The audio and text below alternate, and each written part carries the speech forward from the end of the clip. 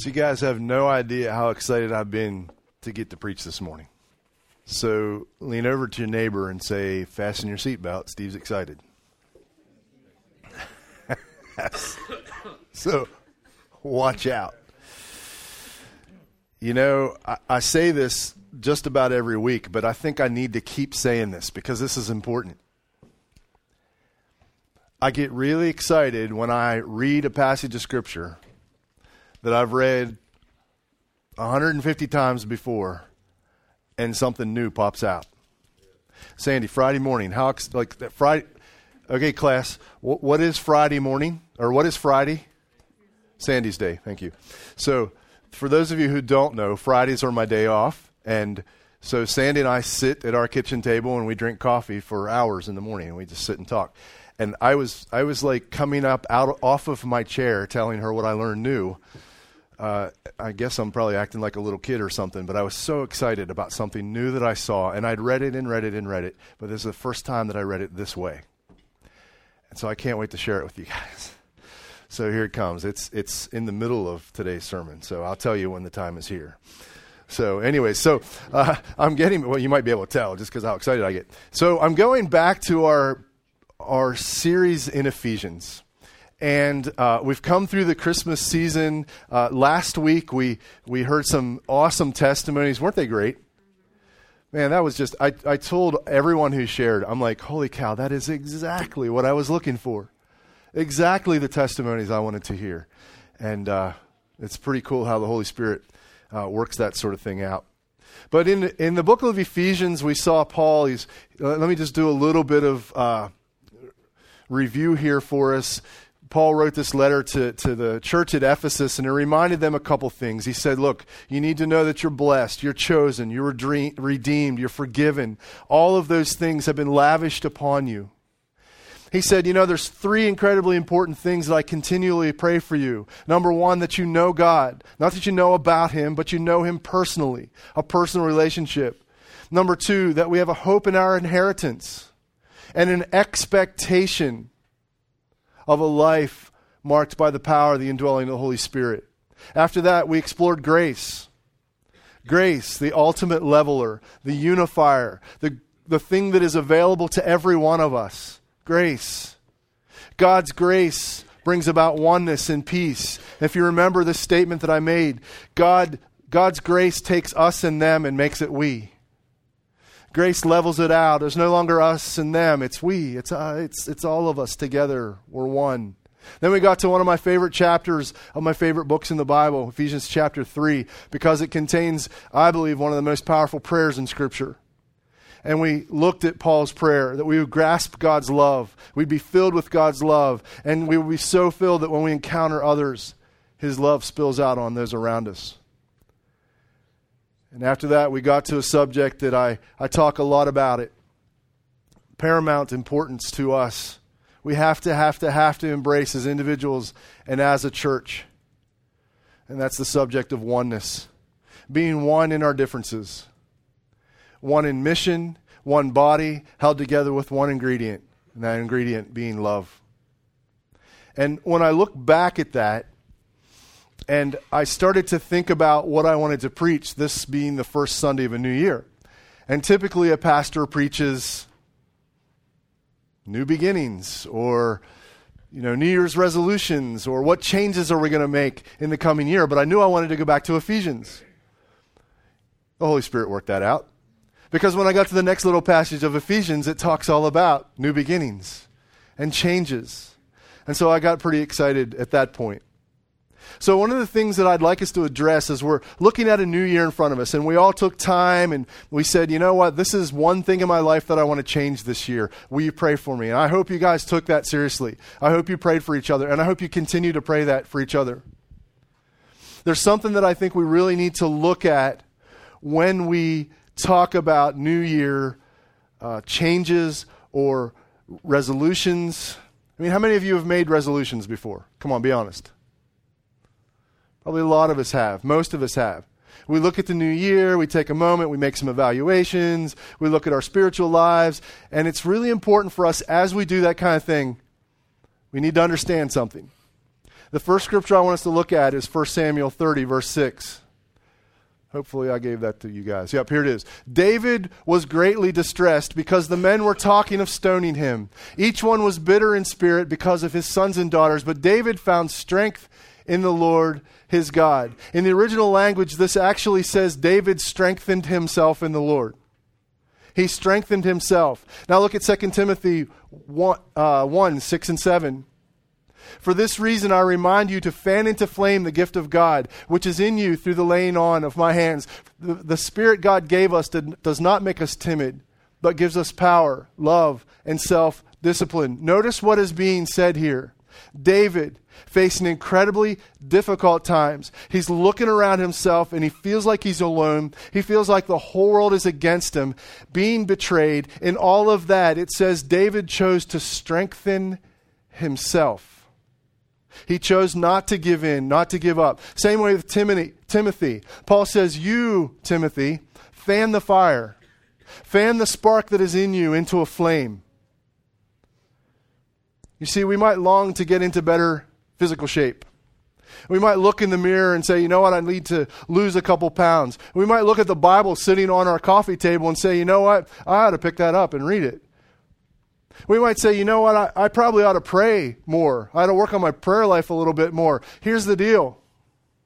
Going out and buying a treadmill doesn't help you lose weight.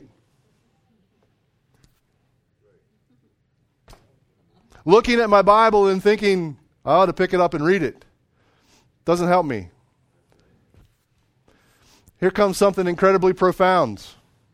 Some of you have heard me say it before. If you're going to make some changes in your life, you need to make some changes in your life. Profound, right? In all of this, I have some personal responsibility.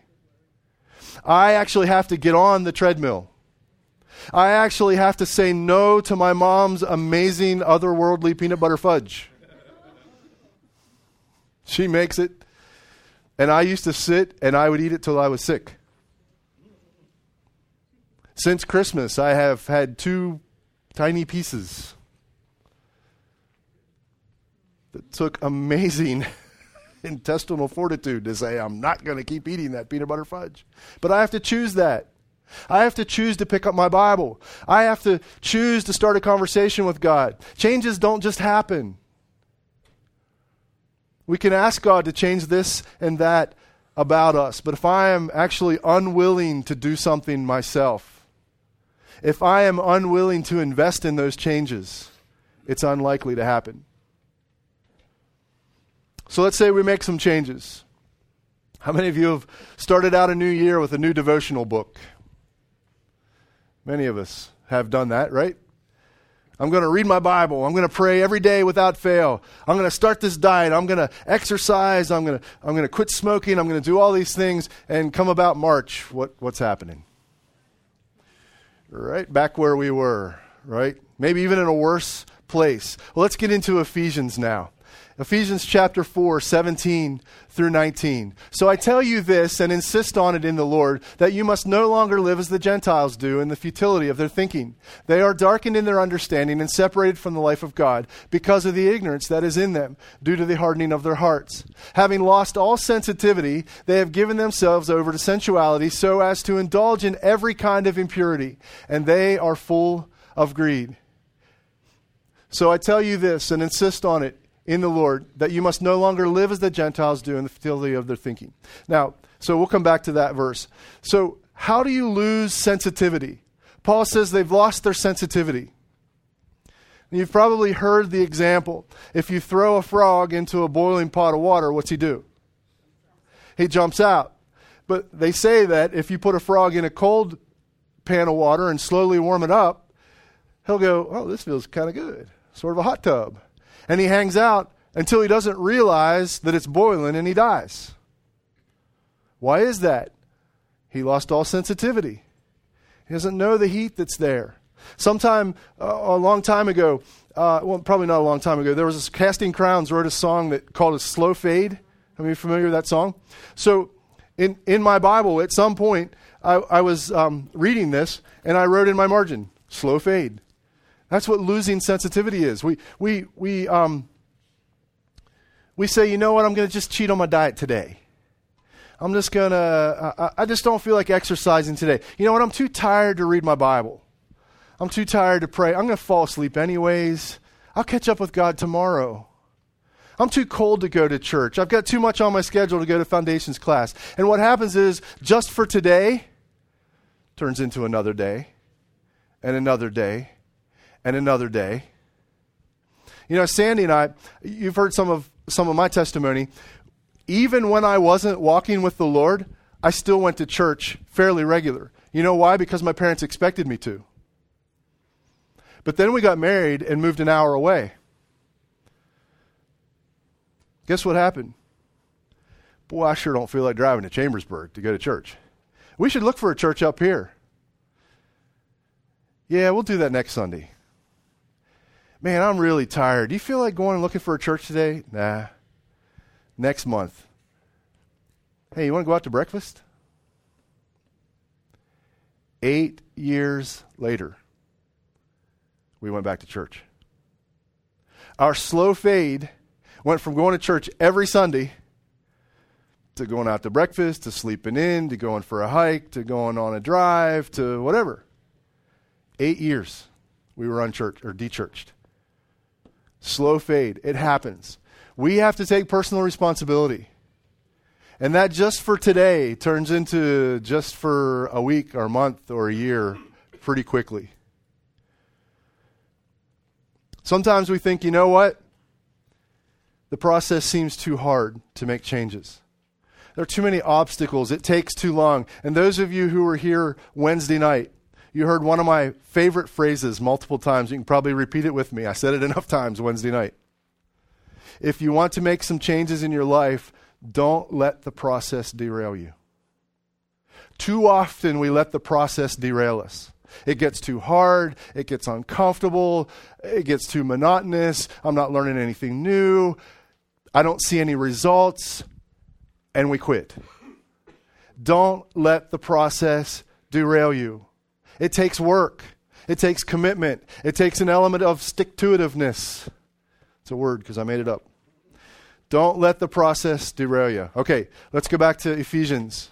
And we ask the question, okay, how do I make these changes? Let's see verse 17 again, just by itself. So I tell you this and insist on it in the Lord, that you must no longer live as the Gentiles do in the futility of their thinking. We need to change our thinking. Let's look at 22 to 32. There's all kinds of things in here.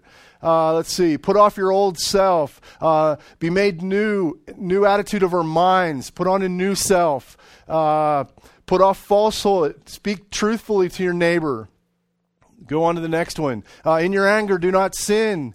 Don't let the sun go down while you're still angry. Don't give the devil a foothold. Whoever's been stealing must steal no longer. Don't let any unwholesome talk come out of your mouths, but only what is helpful for building up of others. Don't grieve the Holy Spirit. Get rid of bitterness, rage, anger, brawling, and slander.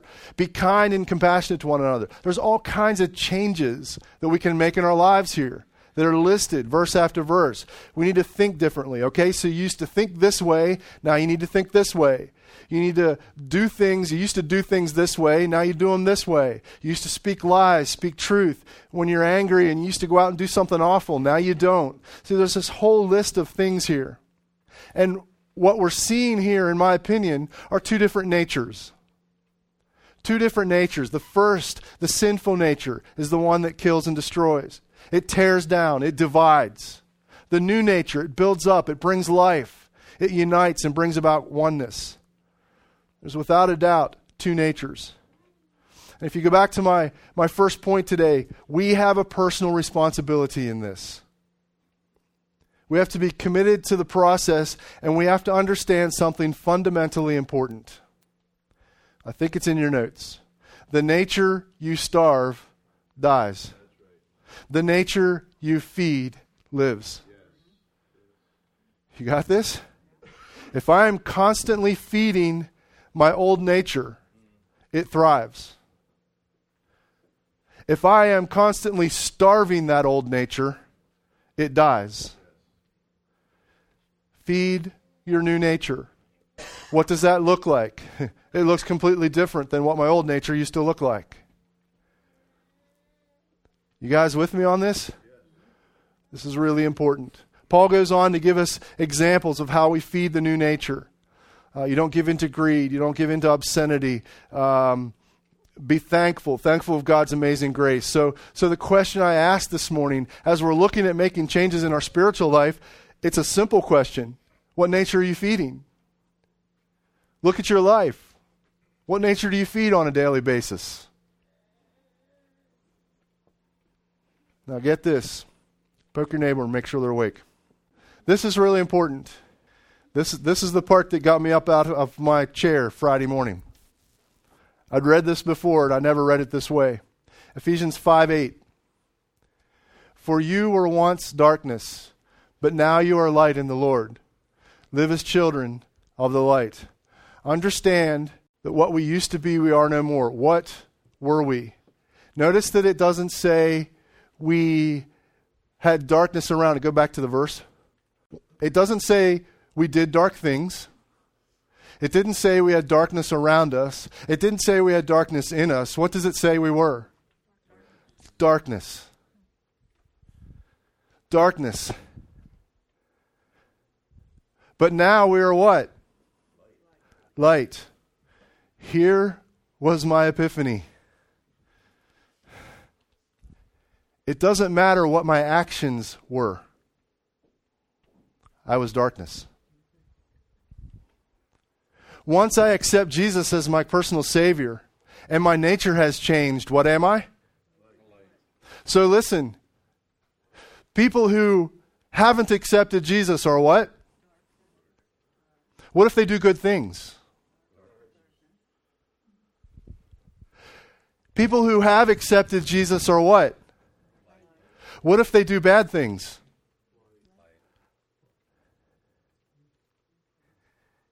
You with me? How much do we attach to our actions when we identify ourselves? You see, if I am a child of the light and I do something wrong, that doesn't necessarily make me dark. I'm still light. Yes, I made a mistake, but my identity is light. My identity is Son of God, beloved Son of God. Roll this around in your head. Yeah, Jamie said I got to roll this around. That's right. See, I didn't get this before. I read this as in my actions make me dark. No. Life without Jesus makes me dark. Life with Jesus makes me light. Yes, I still make mistakes. Yes, dark still do good things. The difference is Jesus. We heard those testimonies last Sunday morning. The difference is Jesus. He takes us out of darkness into light. He takes me out of my old nature into my new nature. And so my identity is light, not dark. My identity is not the things that I mess up on, because we all mess up. Even when I mess up, my identity is light. Whew. Okay, I don't even know where I am in my notes. One final point I'd like to make. Paul implores us here to be children of light. And here's why. Some of you have noticed that in the last 6 to 8 months, I've lost some weight. Why did I do that? Why do we make New Year's resolutions? Why do we make changes in our lives? I'm going to stop doing this. I'm going to start doing this. Well, the easy answer is for me. Let's face it. 30 couple pounds lighter, I feel healthier. My feet and ankles feel better. My knees feel better. I have more energy. I sleep better at night. So the easy answer is I do all those things for me. But there's a different reason why I chose to lose weight. For her. For him and wherever my other 2 sons are. Why? Because I wanted to be healthy for them. I want to be around for them. I want to be around for my eventual grandchildren someday, many years down the road. Yeah, that's right, way down. I'm not near old enough. So Paul is admonishing the folks at the church of Ephesus to feed their nature. And yes, it's for them. It's for their health, for their growth, but there's more to it than that. Paul's admonition to put off falsehood, to speak truth, to think differently, to be honest, not bitter, not angry, not looking for a fight is for a reason. Look at these verses. Ephesians 4:29. Do not let any unwholesome talk come out of your mouths, but only what is helpful for building others up according to their needs, that it may benefit those who listen. Look at verse 32. Be kind and compassionate to one another, forgiving each other, just as Christ God forgave you. Look at Ephesians 5:1-2. Follow God's example, therefore, as dearly loved children, and walk in the way of love, just as Christ loved us and gave himself up for us as a fragrant offering and sacrifice to God. Build up others. Be kind and compassionate to others. Walk a visible, public, sacrificial life of love. How do those who are still darkness discover the light? Through children of the light. It's us. That's us. As we look forward into this new year, it's important for us to do self-evaluation. It's important for us to look at some things that might need to change for our benefit and for our growth. But it's also important for us to realize it's not just for us. The changes that we make go way beyond us. As children of the light, we have a responsibility to carry that life, to carry that love, to carry that example into the world that we live. We don't just change our lives, but we rock the world around us in the process. To me, that's motivation. That's motivation to make changes. Sell out to the process of feeding the new nature and allowing it to grow, allowing it to become light in a dark world.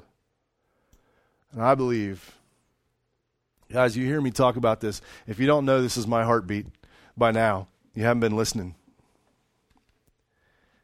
But I believe we are called to change our world. Not all of us are going to be Billy Grahams. Some of us in this room, I bet, God might call to do that, have that kind of ministry.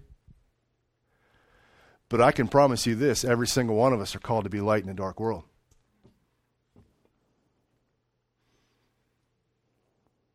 What nature are you feeding this morning? What nature are you going to choose to feed in 2018? Because you know you have a choice. It's up to you. So who's with me? Who's willing to say, you know what, in 2018, I commit to the process. I commit to feeding the new nature and starving the old nature. I embrace the fact that I am a child of the light, willing to walk out the new nature for the world to see and witness. Who's with me? You in? Who's willing to stand and say, I'm in? Father God, as we look around the world that is immediately surrounding us, we realize that we do live in a dark world. But we're not afraid of that dark world because the light lives within us. In fact, your word says we are light. And so, Lord, I pray that we would be committed to living out the process of starving the old nature and feeding the new. And that in the process, our light would shine brighter and brighter and brighter. And the world around us would see that light and would be drawn to that light as a beacon of life. Lord, I believe we're going to see this year opportunity after opportunity after opportunity for us to share the name of Jesus. And I believe that He is going to come and heal our land because our hearts are turned towards Him. Father God, I surrender my life to you. I surrender the spring to you. Come, fill us with your light. Fill us with your life. Again, Father, I have full expectation of seeing mighty things this year. And I fully expect to see revival in our city. Because I know that's what your heart is. And for me, I say, here I am, Lord. Send me. Use me. In Jesus' name, amen. Go rock the world.